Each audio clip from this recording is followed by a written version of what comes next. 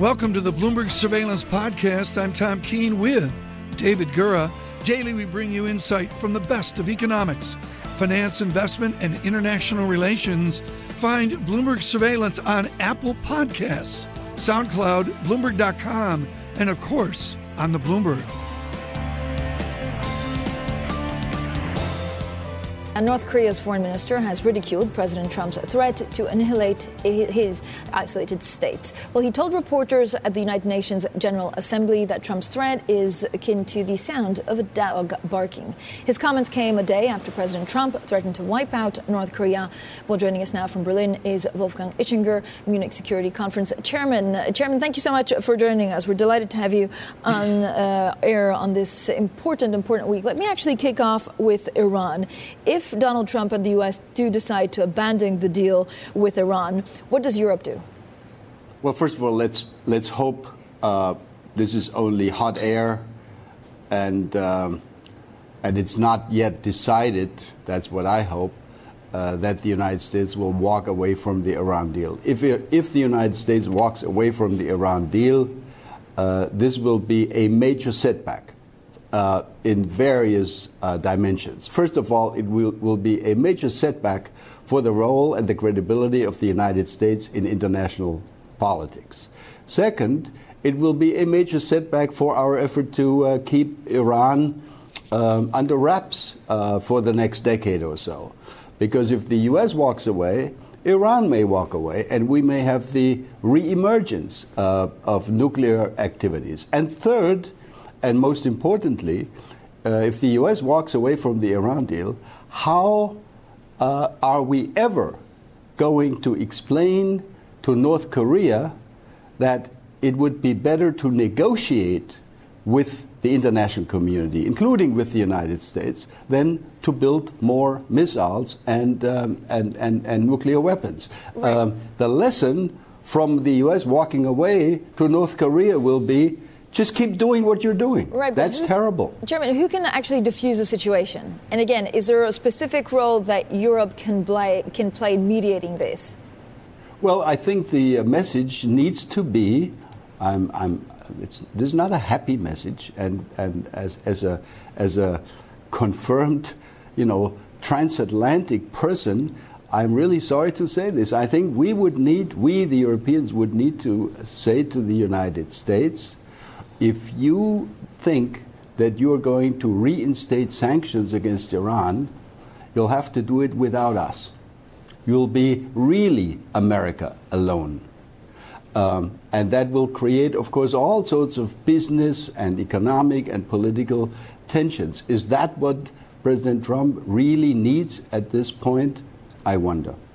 Ambassador, it is wonderful to have you with us today. I want to go back to your international relations study at Tufts Fletcher School of years and years ago. I would assume right now is not in the textbooks. What would you like to see in leadership capabilities from Secretary Tillerson?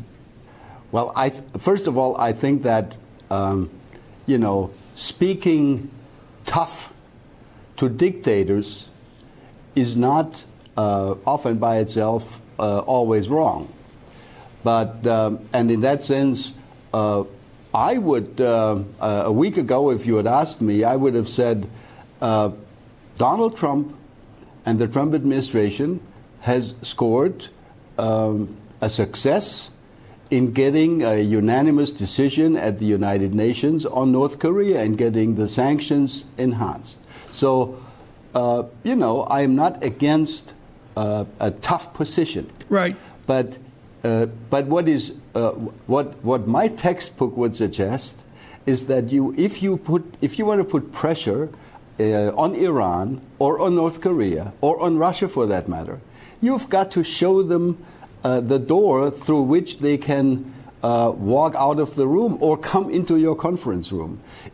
Pressure alone, threats alone, are not going to work unless you show them there is going to be an incentive if they follow your proposal. Well, you mentioned that you're and the incentive is lacking.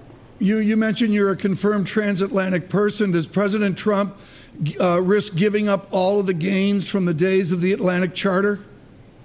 Well, I think that we have a historic phenomenon of change here. You see, for the last 60 or more years, my country has celebrated the fact that after World War II, we have finally joined the West. And what exactly is the West? The West, for us in Germany, has been symbolized by the President of the United States. My generation admired John F. Kennedy.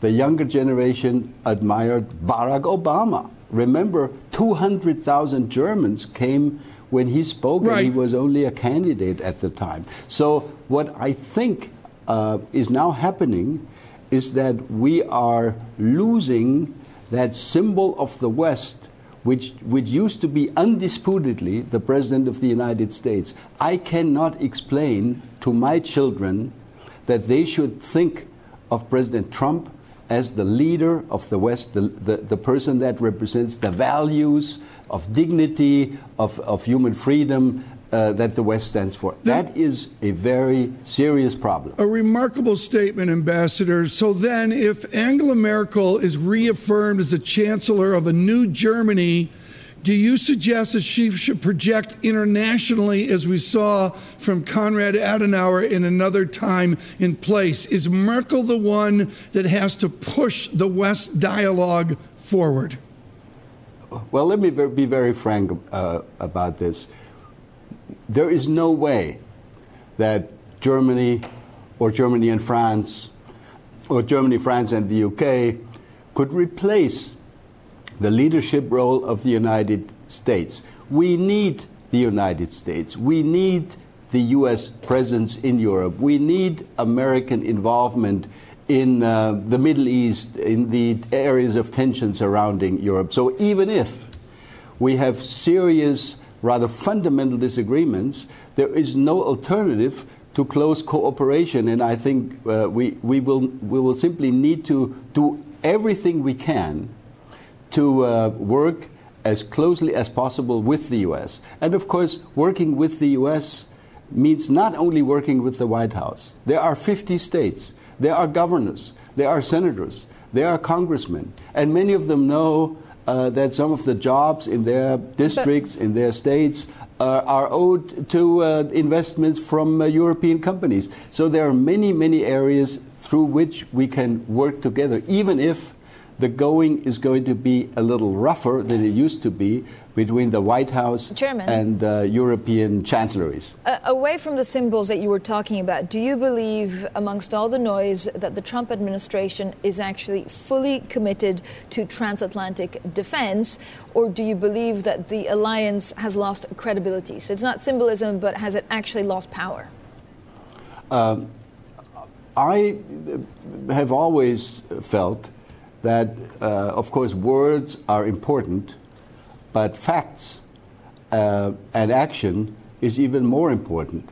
And if you look at the facts and the action, there can be no doubt that the United States remains committed to transatlantic solidarity, to NATO, to the famous Article 5. Let's not forget the current reinforcement military reinforcements that have taken place in the Baltic states, etc., have been led not by France or Germany or the UK, but by the United States. So in my own mind, there's no doubt that the United States is a firm leader and partner in the North Atlantic Alliance. But of course, some of the tweets and some of the talk that we heard during the campaign and earlier this year wasn't really very helpful. Ambassador, thank you so much. We look forward to meeting with you in our London and New York studios within your travels. Ambassador Ischinger, of course, with us this morning from Berlin.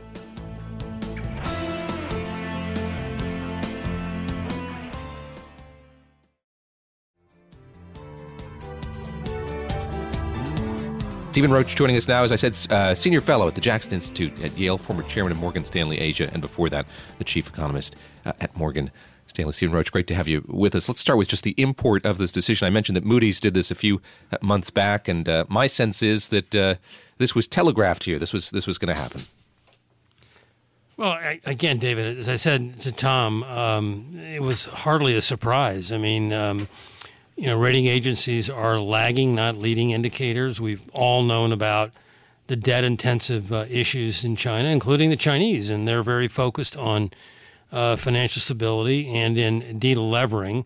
The biggest challenge for China, I think, is not a debt crisis as we saw in Asia, because they have a huge domestic savings rate. They owe the debt to themselves. The biggest challenge is to get their state-owned enterprises, which have been leading the charge in debt-intensive growth, to reduce their appetite for credit. And this is a fundamental issue that I think will be addressed by the party leaders at the upcoming party Congress in mid-October. Dealing with state-owned enterprise reform is at the core of the Chinese control issue, and in managing the role of these companies in what is still a blended Chinese economy. I gather that Congress is scheduled to begin in just about a month's time. October 18th. What's the appetite for the kind of reforms you're talking about? Are we seeing an increased appetite for dealing with the SOEs? Yeah, that's a great question. I think, there's a real tug of war. That to me. Only Gura has the great questions. There's a real tug of war in China between the role of the state and the role of markets. The Chinese want to sort of manage this balancing act in a very delicate way, maintaining their own unique blend of state and market-driven systems. And, we in the West say, come on, it's not going to work. You got to cut the cord and let markets drive the outcome. And the Chinese say, we think we can do both. And, there's no clear verdict yet in this balancing act. And yet we do know that the state-owned enterprises are, while they've diminished in terms of importance, in terms of employment, they're still a very significant piece of the Chinese model. I want one more question on China before we get to what we've been talking about all morning, which is Steve Roach and basically wonderful economics 101 discussion of savings, investment, and, of course, central bank theory as well. Do you suggest that China will adapt and adjust to the president of the United States? Is that what a nation does? Or do they become China-like, almost out of Jonathan Spence, where they look at the continuum of 4 or 8 or 10 or 50 years and just ignore this moment in the United States of America? Which is it? Well, the book I wrote on the U.S. and China a few years ago is one of codependency, where we depend on them and they depend on us. So they can't afford to ignore their most important economic partner, nor can we afford to ignore them. In the same sense, they're not going to let their perceptions of this relationship be continually disturbed by the latest tweet and bluster coming out of our president.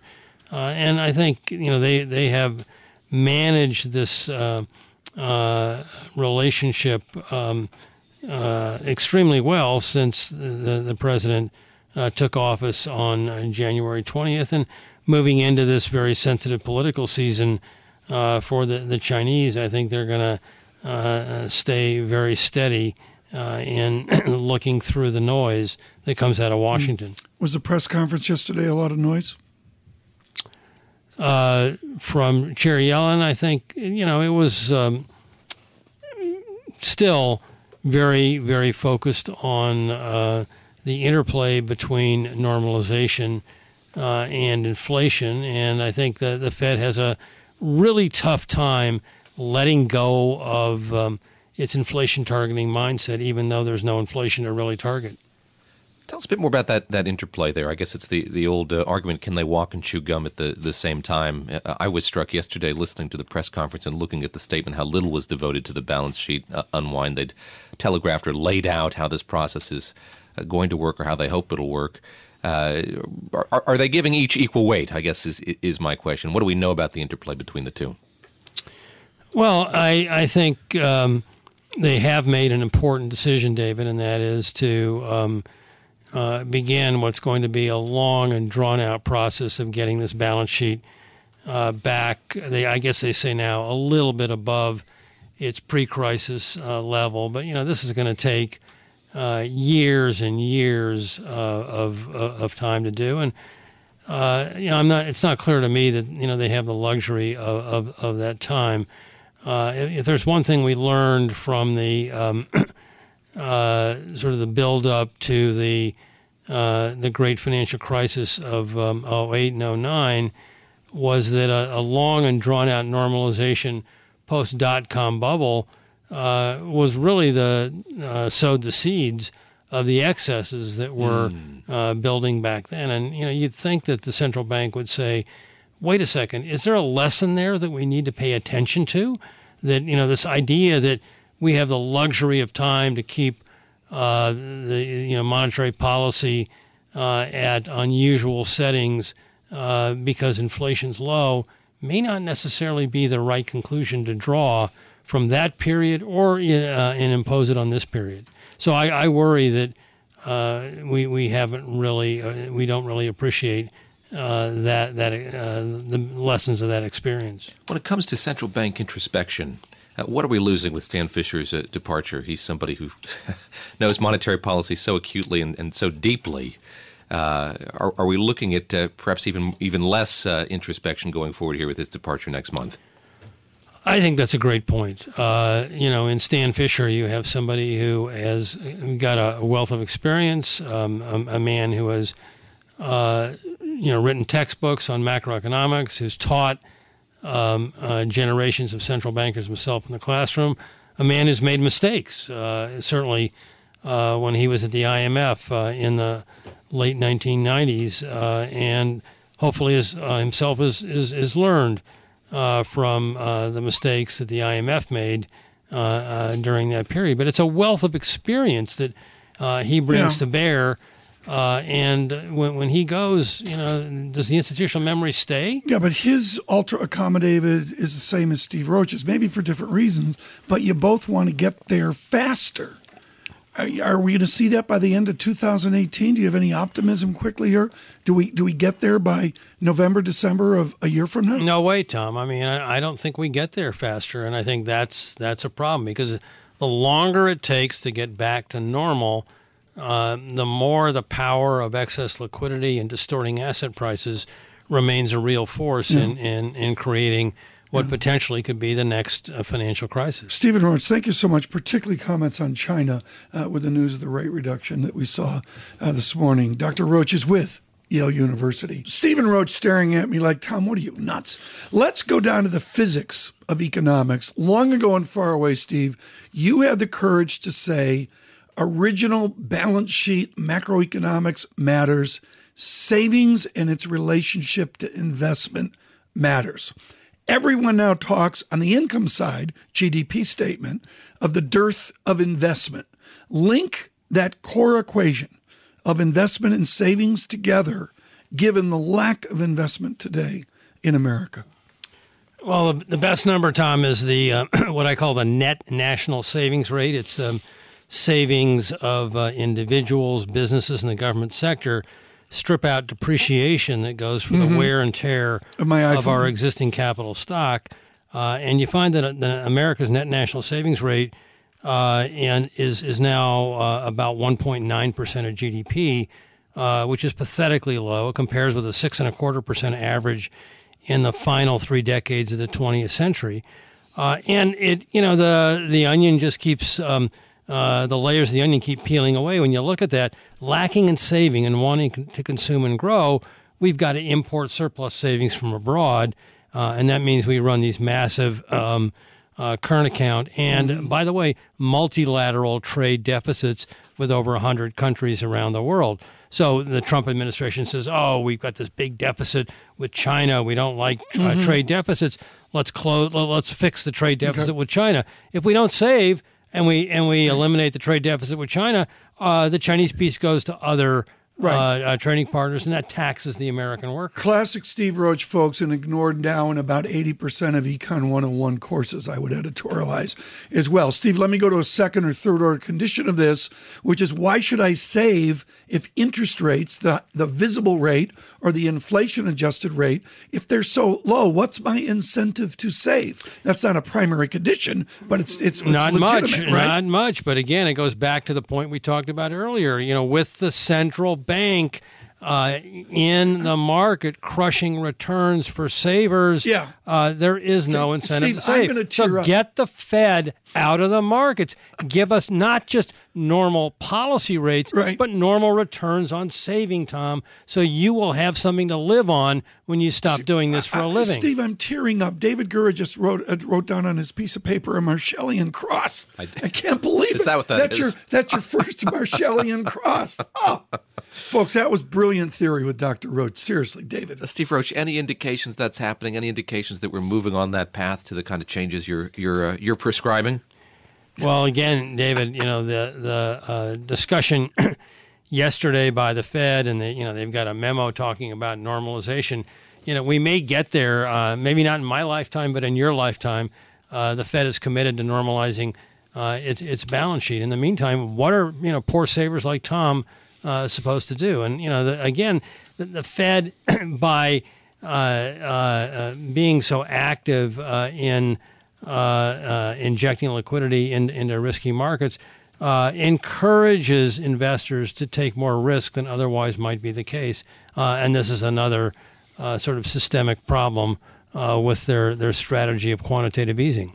When you look at trade policy in this country, do you think there are members of this administration who get what you're saying about the need for companies to look to external demand versus domestic demand at this point? Is there growing nuance to the discussion about trade, or is it still where it was 5-6 months ago? I don't think there's much enlightened view on looking at trade policy in the broader context. This is an administration that takes its instructions from a deal-focused president. He looks at trade on a transactional basis, country by country, failing to appreciate the fact that last year, David, we had trade deficits with 101 countries. This is a multilateral problem. It's not a country-by-country problem. And when you recognize that the multilateral dimensions of this, it has to come from somewhere, and that goes back to the savings point that I just made with Tom, and the Trump administration, and now the Republicans in the Senate say we don't really care about deficits anymore. If they get bigger, it's no big deal. Well, if the deficits get bigger, the savings rate gets lower, the multilateral problem gets worse, and there's really no real appreciation for the fundamentals of this issue in this administration. The bell just rang. Look for the homework assignment. You can do that when you're in your class notes. Stephen Roach, thank you so much from Yale University. A pop quiz tomorrow.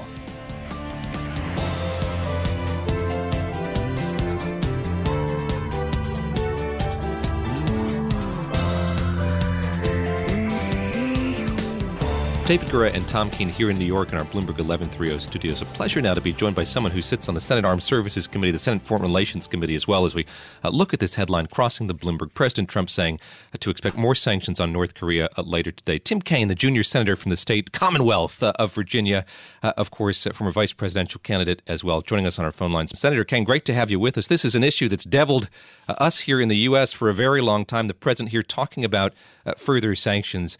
Are you convinced that this is the way forward? More sanctioning? Is there a diplomatic solution in sight, do you think? Well, there could be a diplomatic solution, but here's where we draw the line. I voted for a recent Iran sanctions package that was contained with sanctions against North Korea and Russia as well.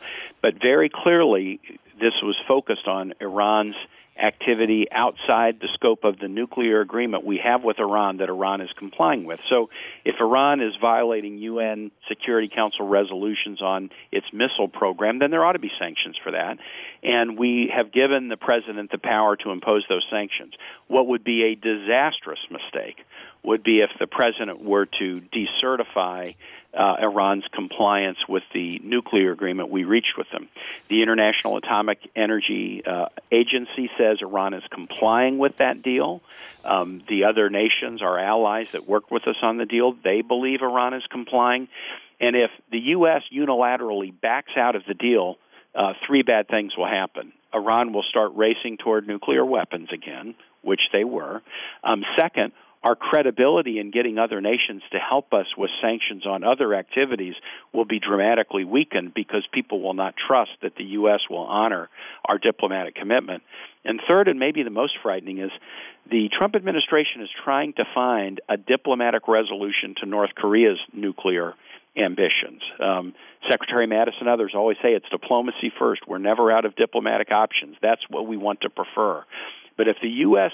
pulls out of a nuclear deal with Iran when Iran is in compliance, it will eliminate the chance that North Korea would ever enter into a diplomatic deal with the United States, because they'd say, why would we enter a diplomatic deal? The U.S. will just pull out of it a year or two later. So this is very high-stakes stuff, and if the president were to decertify the Iran deal, I think it would be disastrous for the security of our country and the world. And indeed, a great, important piece by Mark Landler of the New York Times on that very issue out today. Well worth reading. I wonder what kind of conversations you've had, if I can pivot here a little bit to talk about health care, with the governor of the Commonwealth, Terry McAuliffe, about the prospects for Graham Cassidy becoming law. Of course, I'm sure you're watching the goings-on in your Senate as we all are here. If that were to come to pass, what would it mean for the Commonwealth of Virginia if the funding structure were to be changed as radically as proposed there under this piece of legislation? Yep. Governor McAuliffe has signed a letter with, I think, a dozen other governors, equally Democratic and Republican, opposing Graham Cassidy. So here's what it means for Virginia, sort of in three buckets. First, the Affordable Care Act currently protects you if you have a pre-existing health condition. An insurance company must write you a policy and can't treat you unfairly in your rates.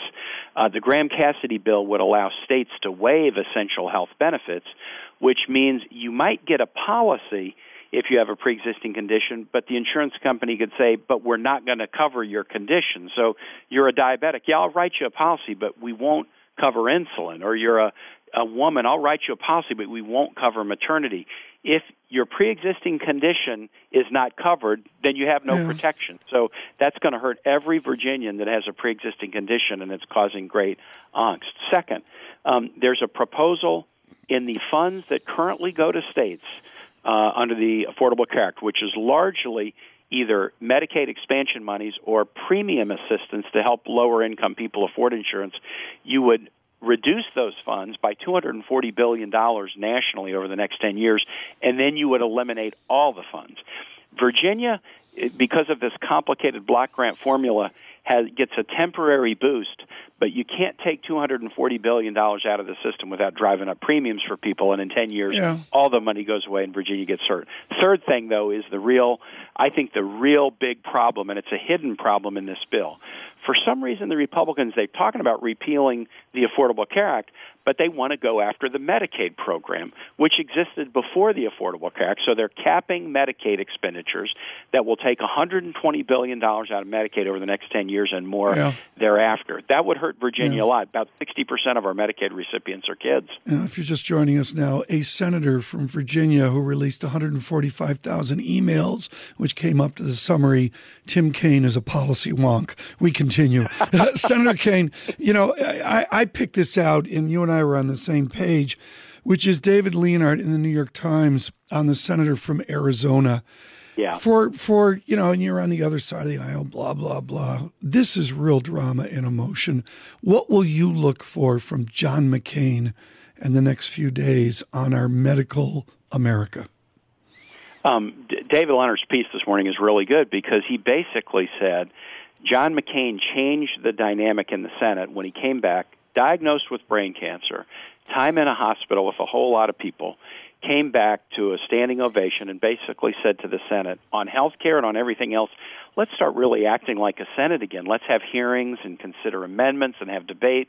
and that will mean compromise, but that will be for the good of the country. And he called for that, and because the bill that was on the floor in August had not gone through any of the procedures that he said we needed to do, he voted against it. Well, now there's a rush. And you guys know this. I'm on the Health Committee, and Lamar Alexander, after the failure of the vote in August, he and Patty Murray have pulled together a series of hearings, bipartisan governors, insurance commissioners, patients, hospitals, and we have the basics of a deal. Bipartisan, to stabilize the individual insurance market, and then engage in a longer-term discussion about how we fix, not destroy, health care. But 2 days ago, the President and Speaker Ryan and Mitch McConnell basically torpedoed the bipartisan effort. They said, we don't want that. We want a partisan-only repeal vote on Graham Cassidy. And so Senator McCain is going to be confronted, as are others, with this dilemma. We called for a fair process. There hasn't been a fair process. What should we do? Whatever everybody supports Senator Kaine, you were in a rush. You got through Missouri in 3 years, summa cum laude, and, you went on to Harvard Law and all that. I get the idea of a Tim Kaine rush. Why are we in such a rush in Washington? Just as an American, why can't we? I don't want to get back to Howard Baker and Sam Ervin, but why? What's the rush, Senator? Well, there shouldn't be a rush. I mean, if we're thinking about people, we wouldn't rush. Healthcare is the most important expenditure you ever make with $1 in your pocket, and second, it's the biggest sector of the American economy. If you screw it up, you screw up a big swath of the nation's GDP. The reason that there is a quote rush is there is a budget instruction that's out on the table that says a matter that is quote purely budgetary can be resolved by a simple majority vote, 50 plus a tiebreaker, as long as it's done before September 30th. Then that instruction expires, and at that point, you could only legislate on health care under traditional Senate order. You'd need to get 60 votes, which means that the radical notion, if we're going to do something on health care, we ought to try to find a little bit of bipartisan agreement before we take steps. I actually think that's a good thing. The House goes majority rule, but in the Senate, you've got to find some bipartisan agreement. And since health care is neither Democratic nor Republican, finding bipartisan agreement is a good thing. But they want to try to rush it through with 50 votes and a tiebreaker.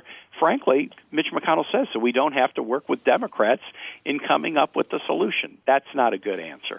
Too short with you today. Thank you very much for the time. That's Senator Tim Kaine, former vice presidential candidate as well, the junior senator from the Commonwealth of Virginia. Would love to have him back, talk more about sort of social politics in this country as well. Of course, he wandered that terrain trod by Thomas Jefferson in Albemarle County after those terrible incidents in Charlottesville in August, and would love to talk to him about the healing process in Virginia. Hope we can talk to the senator again soon. Grateful for him joining us here on our phone lines.